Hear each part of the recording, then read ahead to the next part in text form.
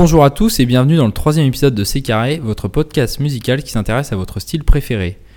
Aujourd'hui, on va parler du personnage. Est-il plus important que la musique ?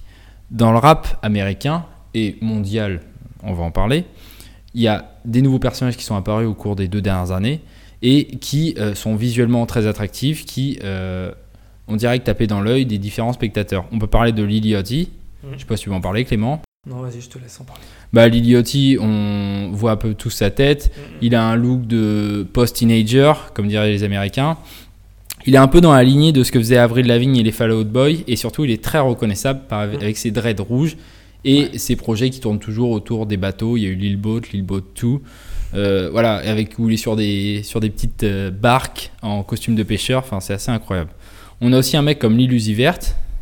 Ouais, Lil Uzi Vert avec ses clips... cartoonesque, inspiré de Scott Pilgrim, son attitude de rockstar. On voit dans le clip de est-il Life avec son espèce de chandail là, c'est incroyable, avec ses piercings partout dans le nez et tout, et puis tous ces clips avec cette apparence un peu toute violette, les sous-titres en arabe, enfin ça vraiment, voilà, il tape dans l'œil, il a ce côté un peu fou, quoi.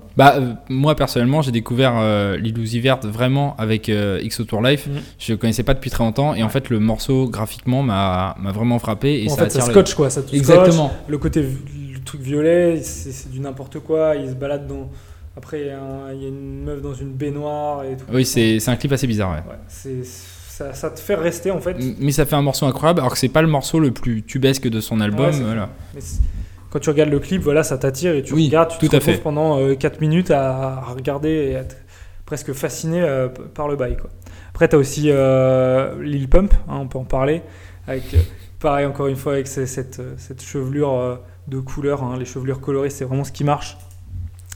Voilà, tous ces éléments de langage, ces visuels, voilà, encore les cheveux, on en reparlera plus tard. Et enfin, quand même, un truc qu'il faut dire avec Lil Pump, c'est quand même incroyable.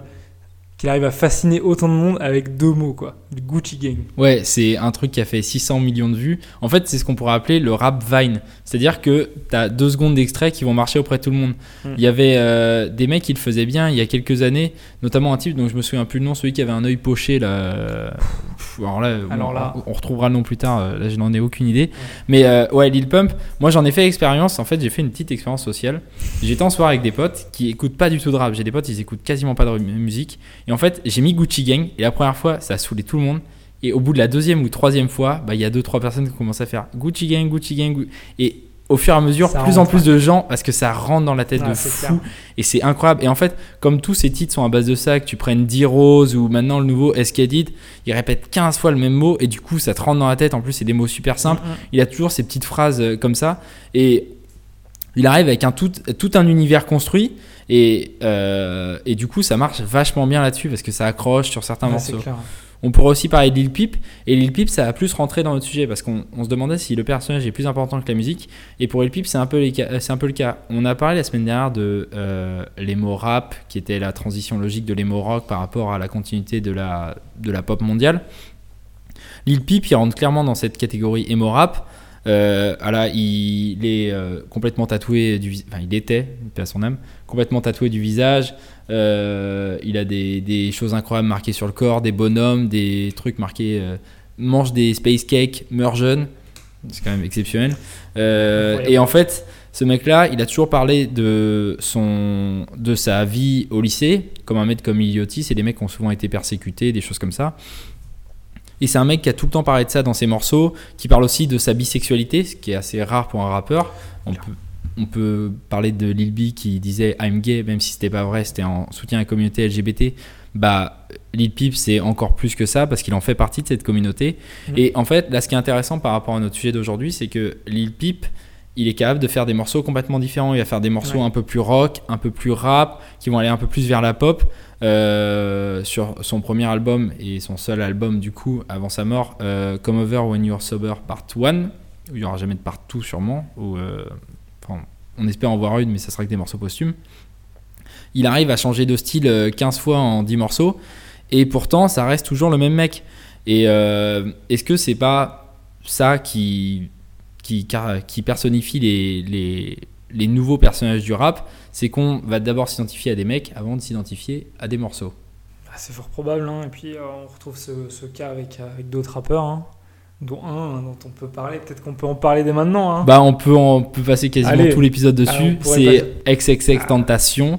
Voilà, je te laisse Clem me dire comment tu l'as découvert toi, XXX. XXX, je pense la première fois que je l'ai entendu, hein, avant de me le prendre vraiment, c'est sur Look at Me.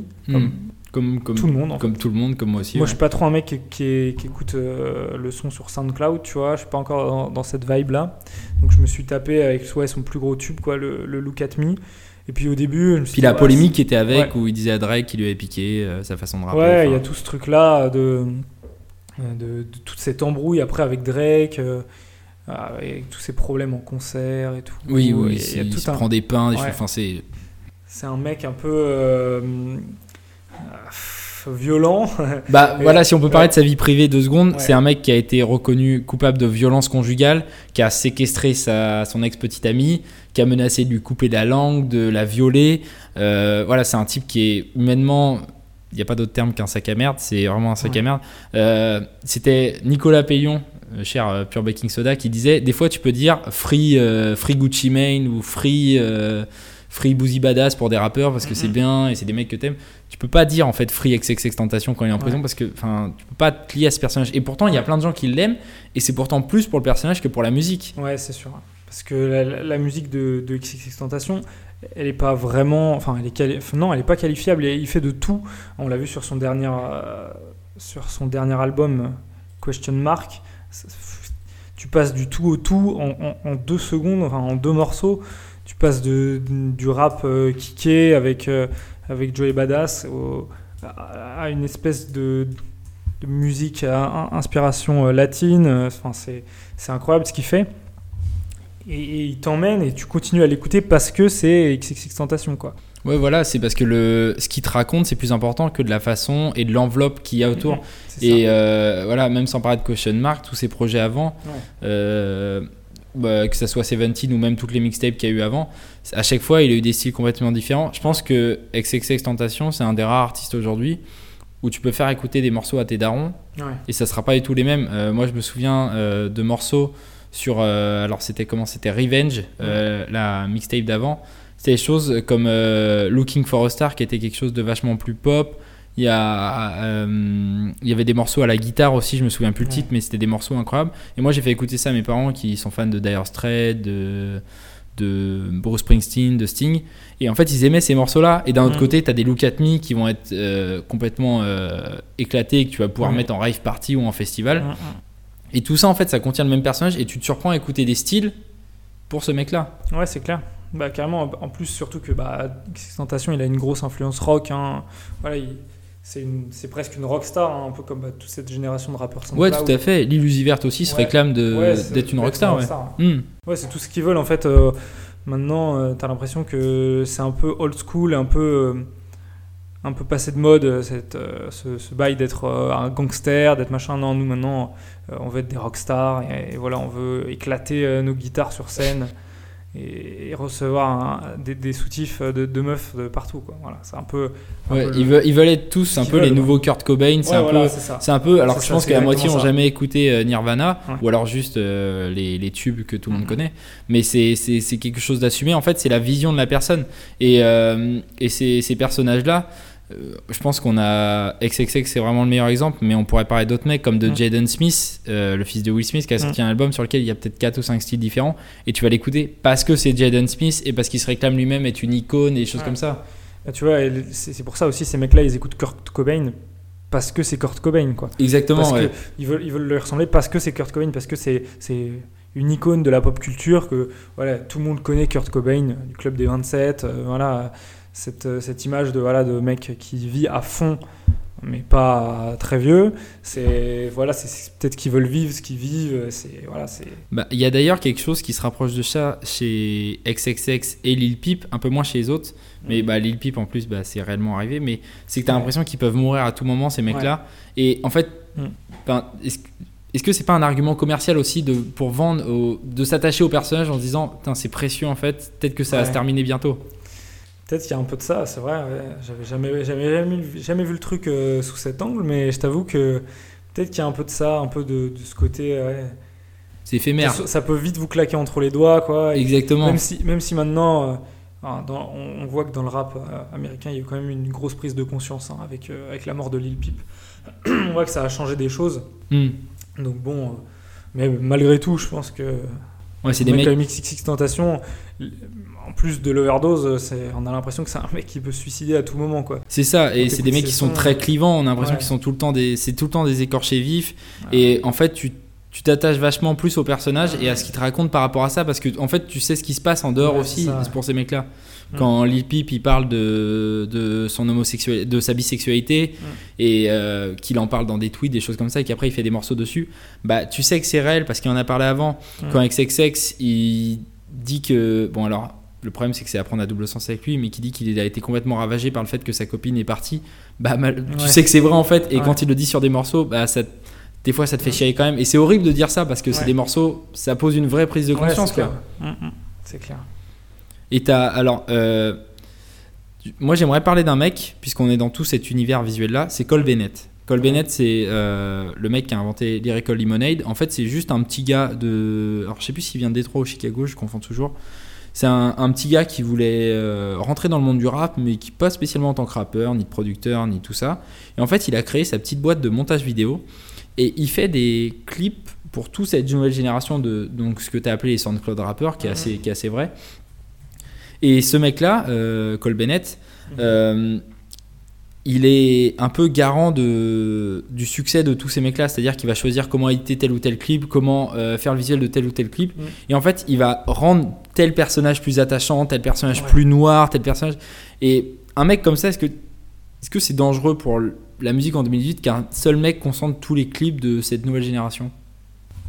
C'est soit dangereux, soit salutaire, quoi. C'est un mec qui maintenant va pouvoir peut-être faire décoller des carrières, quoi, carrément. Parce que avec cet aspect, cette façon de voir les choses, et voilà, il a une vision un peu unique de voir les trucs, et ça se ressent quand tu regardes les clips qu'il réalise. Ça peut être dangereux, je pense. Parce que si demain il contrôle tous les clips, tout ce qui passe, il est. S'il choisit de mettre. En fait, c'est une nouvelle major, c'est un nouveau type de major, quoi. Mais dans le rap indé, c'est la major de SoundCloud, quoi. Il y a un peu de ça. Et cette idée aussi que le personnage est plus important de la musique, tu peux le retrouver aussi chez des grosses têtes d'affiche. Moi, l'exemple le plus parlant que j'ai, c'est Drake, qui il y a quelques années était un rappeur qui a créé un nouveau son, l'OVO Sound, avec tout cet aspect urbain, de vertige, de solitude dans la ville, des choses comme ça, et qui a changé du tout au tout pour se baser sur un accent plus jamaïcain, d'abord dans le rap, et donc la grime qui a inspiré toute la Grande-Bretagne, parce que la Jamaïque et la Grande-Bretagne c'est très lié, et maintenant dans une espèce de dancehall, et en fait le public suit à chaque fois.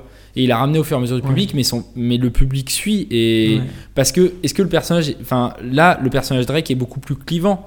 Ouais, c'est clair. Et c'est le cas le plus parlant parmi des pop stars, parce que t'as les rap stars, parce que t'as pas trop de mecs, genre Kendrick qui va pas trop changer de style, des choses comme ça. Mais c'est encore une nouvelle preuve que peu importe ton niveau, que ça soit un niveau de niche comme peuvent l'être XXXTentacion, parce que nous, on est la tête dans le guidon du rap, et on connaît, mais des mecs qui sont en dehors, qui écoutent énergie, vont pas forcément connaître, mais même Drake, ça arrive sur les ondes grâce à ça. C'est clair. Est-ce que toi qui... vas-y, tu voulais dire ? Non, vas-y. Non. Est-ce que toi qui est beaucoup plus rap français que moi, t'as des exemples dans le rap français de mecs comme ça dont le personnage a primé avant la musique ? Aujourd'hui, dans le rap français, on en a quand même beaucoup moins que dans le rap américain. Après, t'as des mecs... je sais pas si tu vas vers eux pour le physique ou si ça t'attire, ça tape l'œil, parce que c'est des mecs justement qui sortent complètement de ce paysage qu'on a du rap français. Le rap français, on a beaucoup de mecs, c'est très normal, quoi. Il faut pas trop sortir du moule, il faut être différent, mais pas non plus trop sortir du moule. Et on a des mecs comme Bifty, comme Julius, qui est pas vraiment un rappeur, mais voilà. Mais toute cette clique-là, la Sweet Gang et tous ces mecs-là. Sweet Gang, exactement. Exactement, qui sont des mecs, tu vois, avec des cheveux de couleur folklorique. Ouais, tu t'attaches direct au personnage. Ouais, voilà, parce qu'ils sont différents, quoi. Ils ont ce côté, tu trouveras pas d'autres mecs comme ça ailleurs, quoi. Alors que, voilà, ailleurs, tu vois, aux États-Unis, des mecs comme Tekashi 69. Oui, dont on parlait la semaine dernière. Ouais, dont on parlait la semaine dernière, qui a des tatouages partout sur la gueule. Des mecs comme Post Malone. Post Malone, il a un look de rockstar et pourtant il fait beaucoup de rap. C'est son style premier, quoi. Et puis voilà, on va se le dire, il ressemble pas à grand chose, quoi. Avec son tatouage de barbelé au-dessus du front, il a un look, inimitable, quoi, que tu trouveras pas ailleurs. Et en France, on manque de ça. En France, les mecs qui percent, c'est pas des Post Malone, c'est des Nekfeu qui sont bons sous tous les angles, voilà, qui passent bien en télé, qui sont beaux. Après, moi, j'en ai un dont on a déjà parlé. C'est Lorenzo. Ah ouais. Mais du coup, là, le personnage n'est pas plus important que la musique, dans le sens où il peut évoluer de style. On va rester pour le personnage. Là, c'est juste que le personnage est plus intéressant que la musique, parce qu'il a tout construit autour, et qu'il y a quasiment autant de vidéos de lui et son Puerto Rico, de vidéos de Zap du Sale et des choses comme ça, que de clips. Que de vrais sons. Exactement, ouais. C'est ça. Ouais, c'est presque... on peut se poser la question, est-ce que Lorenzo, il rentre pas dans la catégorie des rappeurs youtubeurs, quoi, tu vois, comme peut faire... c'est dur de les comparer, mais tu vois, comme Prime fait, je sais pas si tu connais. J'ai pas écouté ces musiques. Tu vois, voilà, qui fait un peu de son. Voilà, des rappeurs comme ça. C'est des rappeurs, voilà, où là, du coup, t'arrives... parce que Lorenzo, il a commencé... Je sais pas si au tout début, il a commencé par des vidéos et après, il a posté sa mixtape. Moi, je sais que Lorenzo, à la base, il faisait du coup partie de Columbine.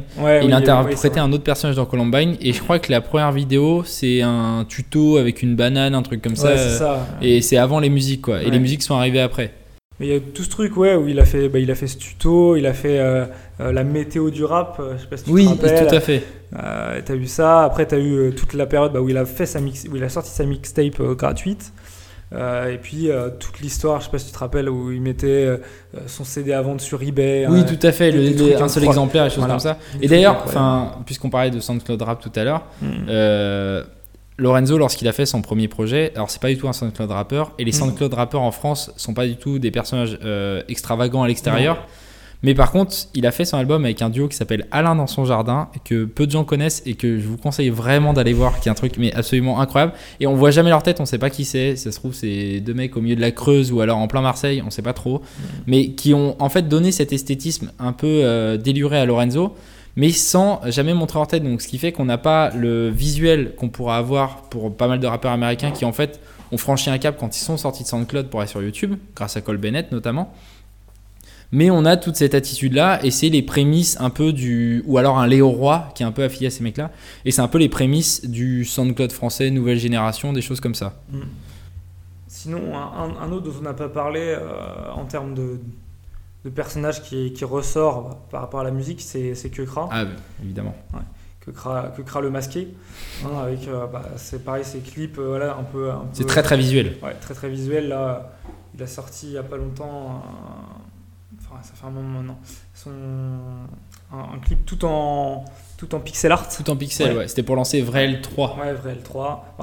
Après, Dooms l'avait refait, je crois, pour un autre son, mais voilà, on va pas comparer. Mais voilà, Kekra, c'est un mec, voilà, tu le reconnais, tu vois son masque, il a très inspiré de toute cette culture japonaise, comme beaucoup de rappeurs en France. Comme beaucoup d'héritiers de Joke, en fait. Ouais.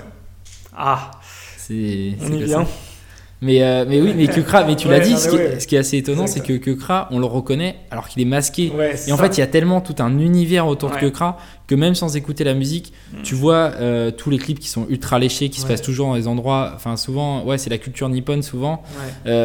En fait, tu sais que c'est Kekra directement quand le clip commence. On peut te le mettre comme ça à la télé, te couper le son, tu l'as pas encore vu, tu sais que c'est lui. Et il y a toute une identité autour de ça qu'il a vachement développé. Même ses pochettes d'albums, parce que la pochette de Vrel 1, elle était pas si terrible que ça, il était juste dans une rame de métro. Et en fait, la pochette des deux suivantes, il a vachement fait un univers néon, pixel. Enfin, il a vachement développé ça en fait. Il a son truc, quoi. Oui, il a complètement son truc et que personne d'autre n'a en France aujourd'hui. Ouais, c'est ça. C'est un peu le seul à avoir ce truc-là en France en ce moment. Alors. Vas-y, je t'en prie. Alors qu'aux États-Unis, t'en as des dizaines de mecs qui sont comme ça et des types que tu vas justement connaître d'abord par le personnage parce que t'as vu un visuel en fait. Pour revenir sur XXXTentacion, quand tout le monde a vu Look at Me, la première chose que beaucoup de gens ont vu aussi, c'est son mugshot, c'est-à-dire son visage lors de son arrestation policière, qui datait de 2015, je crois. Et quand tu vois ça, la tête qu'il a là-dessus, c'est le moment où il a ses cheveux bicolores là, il a un regard d'un vide, mais t'en as peur alors que tu le vois juste comme ça. Et en fait, tout ça, ça crée quelque chose autour du personnage parce que tu t'entends juste un son saturé et tu vois un mugshot, donc un cliché d'arrestation policière d'un type qui a l'air mais dans un état psychologique absolument lamentable. Et en fait, t'as peur et ça t'installe directement le personnage qui est XXX, c'est un déséquilibré. Ouais, c'est carrément ça. Là, pour le coup, lui, c'est vraiment la première image que tu as de lui et c'est vraiment ça, quoi. Ça te rentre bien dans son univers et c'est le bon truc. Du coup, on peut dire que oui, dans le rap actuel, le personnage est le plus important que la musique parmi nos jeunes rappeurs SoundCloud. Parmi nos jeunes rappeurs. Parmi nos jeunes rappeurs. Et donc, la génération montante. Mon cher Clément, un coup de cœur ? Écoute, alors un coup de cœur sans trop de rapport avec notre émission, car j'adore ça. Donc c'est un son, c'est une artiste belge.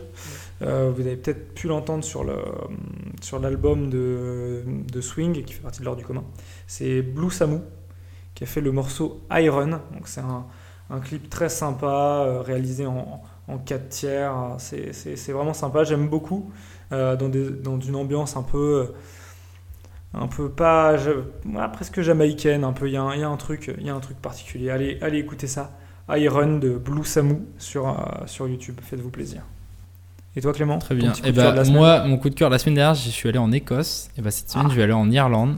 Et j'ai parlé d'un mec que j'ai vu il y a pas longtemps en concert et qui est pour moi le futur du rap mondial totalement. Je m'enflamme. C'est Reggie Snow. Reggie Snow, pour ceux qui aiment Tyler the Creator, il a exactement la même voix. C'est une voix extrêmement grave. Son premier album d'Irani est vachement bien. Moi, je vous conseille un morceau qu'il a sorti quelques mois avant, qui maintenant doit avoir un an avant quasiment, qui doit du coup maintenant avoir quasiment 2 ans, qui s'appelle Black as Skin, qui est un morceau absolument incroyable, un clip dans lequel il est tout teint en or. Et c'est un mec que j'ai vu sur scène avec du coup la jeune française qui l'accompagne sur son album qui s'appelle Milena Leblanc, et l'opposition entre sa voix grave, lui, et son attitude un peu efféminée, et elle, son côté très très brindis et sa voix cristalline, c'est absolument incroyable. Les deux sont exceptionnels et sur scène c'est vraiment quelque chose à voir. Et je le remercie d'être passé à Nantes. Et allez écouter d'Irani son album parce que musicalement c'est parfait. Il n'y a aucun titre que je jette, je les écoute tout le temps tous. Et ce qu'il a fait avant, les projets d'avant et surtout la chanson Black as Skin, c'est vraiment exceptionnel. Ok, c'est noté alors. Allez écouter ça. Voilà. Bon Clément, je te remercie. Ouais, merci à toi. Et puis à la semaine prochaine. Ouais, à la semaine prochaine.